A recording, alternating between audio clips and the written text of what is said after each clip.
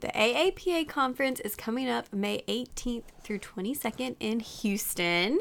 I'm so sad that I will not be there, but some of my favorite people will be. So I want to make sure that y'all know who to look out for. So if you're heading down to the conference, make sure you go by the Blueprint and Rosh Review table. They're giving away all kinds of stuff. Stethoscopes, seats in the review course. They're talking about how Rosh Review has joined Blueprint and what that looks like.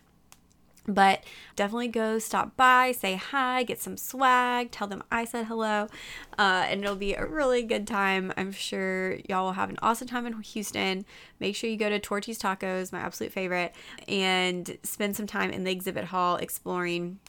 We know that I love Rosh Review by Blueprint, and they have so many great resources. So whether you're looking for Q-Banks, pants review courses, now is the time. And usually there's some special stuff, so go check it out. Welcome to the Pre-PA Club podcast. In today's episode, we're going to do an intro and revisit why I became a PA, and also go over some just basics you need to know about CASPA. Welcome to the Pre-PA Club podcast. If you want to learn how to become a physician assistant, you're in the right place. I'm your host, Savannah Perry. Let's get to it. Hey guys, welcome to the podcast. First of all, I want to apologize for my terrible voice. I don't know if you can tell, but I have laryngitis and I sound super raspy and not like myself. So if that annoys you, I'm so sorry. I can't really help it, but hopefully next week my voice will be back to normal. But, or I'll just record things more in advance when my voice sounds normal. But that is life. So, I have an Instagram TV video that I'm going to be posting about just a quick little intro and going back over why I became a PA. So if you're kind of new to the podcast, new to following the PA platform, I'm going to pop that in so that you can hear it with my normal voice and just get to know me a little bit better and see kind of how I ended up here. But before we get to that, I do want to mention my PA resource and PA School Prep, who both sponsor the podcast. And those are services that are specifically for people who want to become PAs. So myparesource.com is a personal statement editing service. And PA School Prep is a course that helps you prepare for the anatomy, physiology, and med terms portion of PA school. So check both of those out. The links are in the description. And you can use the code FUTUREPA for a discount on services at those websites and also at the PA platform or prepacourses.com. So if you are in interview season, we have the PA School Interview Guide and then the PA School Interview Course. Now, I have been getting some questions about what's the difference. So the material is just presented differently. And so in the book, I'm able to go over more questions in depth and really dive into, kind of breaking down thoughts on how to answer those.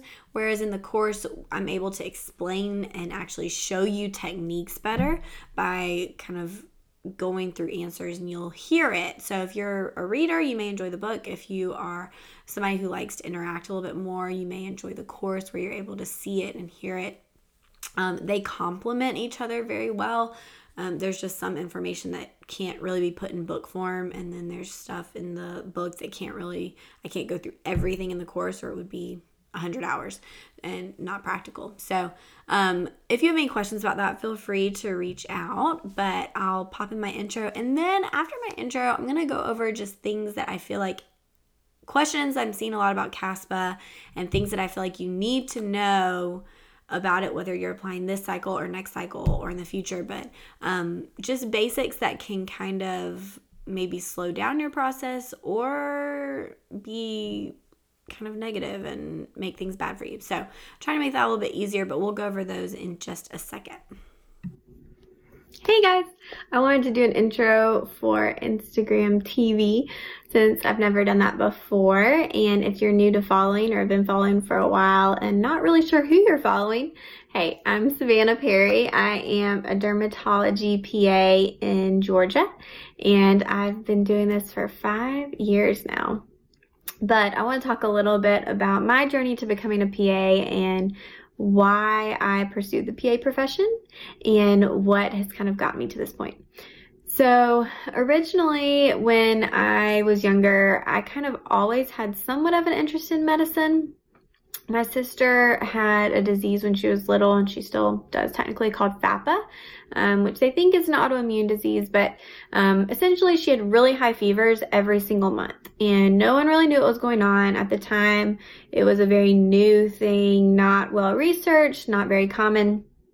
And so that meant she went to a lot of doctors, she got a lot of blood draws, a lot of tests, and I was kind of just along for the ride watching as her older sister.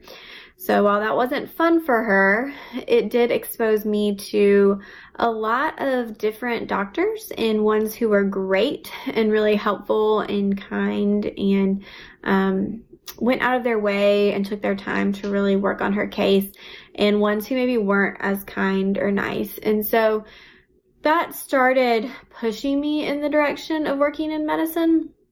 But it wasn't until high school, when I really started thinking, what am I going to do with my life? And I didn't really want to think about it that much. But senior year, I was going to the University of Georgia. I had decided I was going to be a biology major. Still not sure what I was going to do with that. So while I was in high school, my dad actually went to the doctor for a cold, ended up seeing a PA, and kind of came home with all this information. This was back, in 2007, 2008. And so he came back with a huge folder of research for me, all about the PA profession. And if that tells you where I get my over-researching from, it's from him. And so I looked at it. I was kind of like, okay, that sounds interesting. I'm not really concerned about this right now. Thanks for the info. But going into college and freshman year at UGA, which is a huge school with lots of resources, but it can also be a little bit intimidating, I still just wasn't sure. And I spent a lot of time looking into basically anything you can do with a biology major. So that was, being a teacher, an advisor, research, med school, dental school, PA school, OT, RT, nursing, really just anything in medicine or healthcare, or science. And so I took a lot of time that year kind of looking into things, struggling in some of my classes, and ultimately shadowing is what led me to my decision. So I was able to shadow a PA and a doctor that worked together, and that is what helped me make my decision. That PA was awesome. She knew what she was doing. They did hospital and wound care medicine. And she was taking care of patients. She was young. She had gotten there pretty quickly, gone straight into school after undergrad. And I was kind of like, yes, I don't want to be in school for the rest of my life. This is what is going to work for me. So I did more shadowing, started getting my volunteer hours, taking classes, or making sure I was taking the right ones, getting some patient care experience. And by the end of freshman year, I was full on PA. Which for me, I still feel was the best choice. So my husband, on the other hand, which was then boyfriend turned fiance turned husband, he was also a biology major. We were that annoying couple who was always lab partners, but he helped me a lot through some of those classes like chemistry, and I made sure he got assignments turned in on time. But he was going the med school route. And so we basically took the same classes. He did not have to take anatomy to apply to med school. We both had to take some standardized tests. He took the MCAT, I took the GRE, much easier. And then we both started school at the same time. So I've been able to see the differences in schooling and training. And yes, med school is definitely more in depth. You learn a lot more. You revisit a lot of, the biochemistry, and physiology behind things a little bit more than you do in PA school. And then you have residency. So to give you a frame of reference, I've been working for 5 years as a PA, and he just finished residency a couple months ago, and he's now working as a hospitalist. So here we are. He's 30. I'm almost 30. 30 years old, and he's really just starting his career, whereas I feel like I've been pretty established in mine for a while. And to me, that's a huge benefit of the PA profession, as well as the flexibility and the desirability of PAs. It's typically not too hard to find a job if you're kind of willing to work with some different factors. And if you have experience, it makes it even easier. So recently I went to part-time work, and I had a new job within 24 hours of turning in my resignation at my old job. So I think the PA profession is continuing to grow. I think there's such a great place for the PA profession. We're not going to replace doctors. Doctors are needed too. Nurses are needed. I mean, we all play a different role in healthcare, which I think we all have our own important role that we have to play. But I've loved my job, love my decision, and I'm happy to answer any questions that come up as far as what I do. Or pre-PA stuff, because in another life I would be a college advisor, which is where the PA platform came from and how I kind of live out that dream. But I'm happy to help wherever I can. Thanks for watching. All right, so that was the intro. Hopefully that gives you a little more insights, but now let's talk about CASPA. And I was trying to come up with like a number, the 5 things you need to know about CASPA, but I really couldn't, because once I start talking about this, I tend to think about new things that I feel like I need to also talk about. But there are a few main things. So in our Pre-PA Club Facebook group, I'm seeing some questions that just keep popping up over and over. And honestly, they pop up every single cycle. And so I think the more you hear the information, the more it's reiterated, the more likely you are to kind of understand it. All right. So the first thing has to do with GPAs. And all of this is explained in the CASPA FAQ that they have online, and I highly recommend reading through the entire thing. I think it is worth your time, but it can still be a little bit confusing until you're actually doing it. So with GPA, which is what everyone tends to be concerned about, CASPA calculates a bunch of different GPAs, like a whole page worth.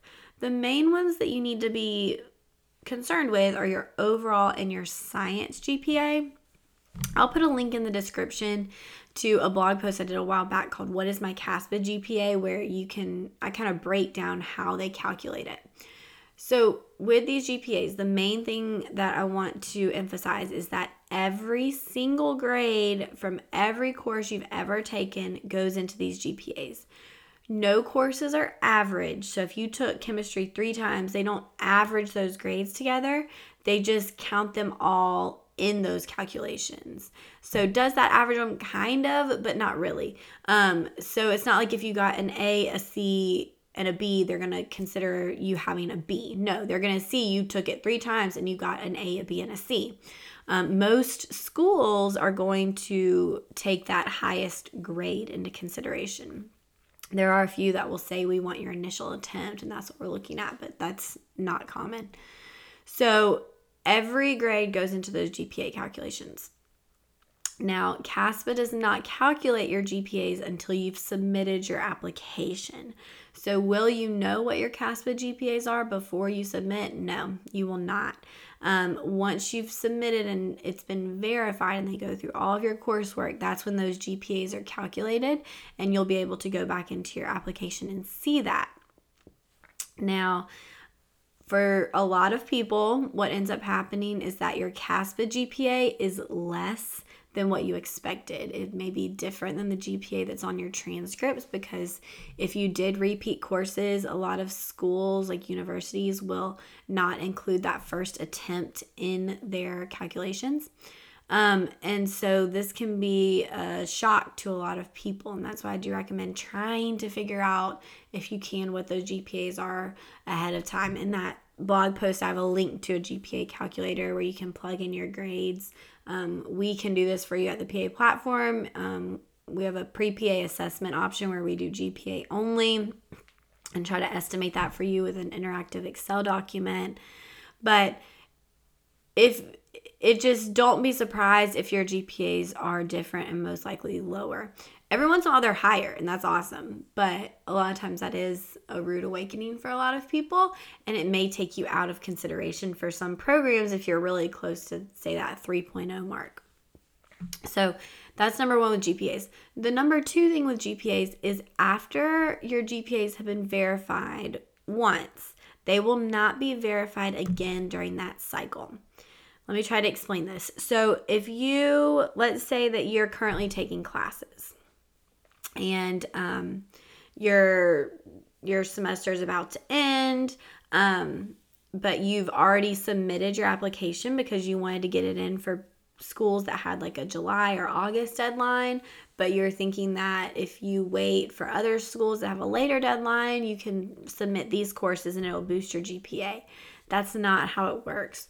Those GPAs that come up in your initial application will be the ones that are calculated and sent to the schools. And if you add, it doesn't matter how much new coursework you add, they will not be recalculated this cycle.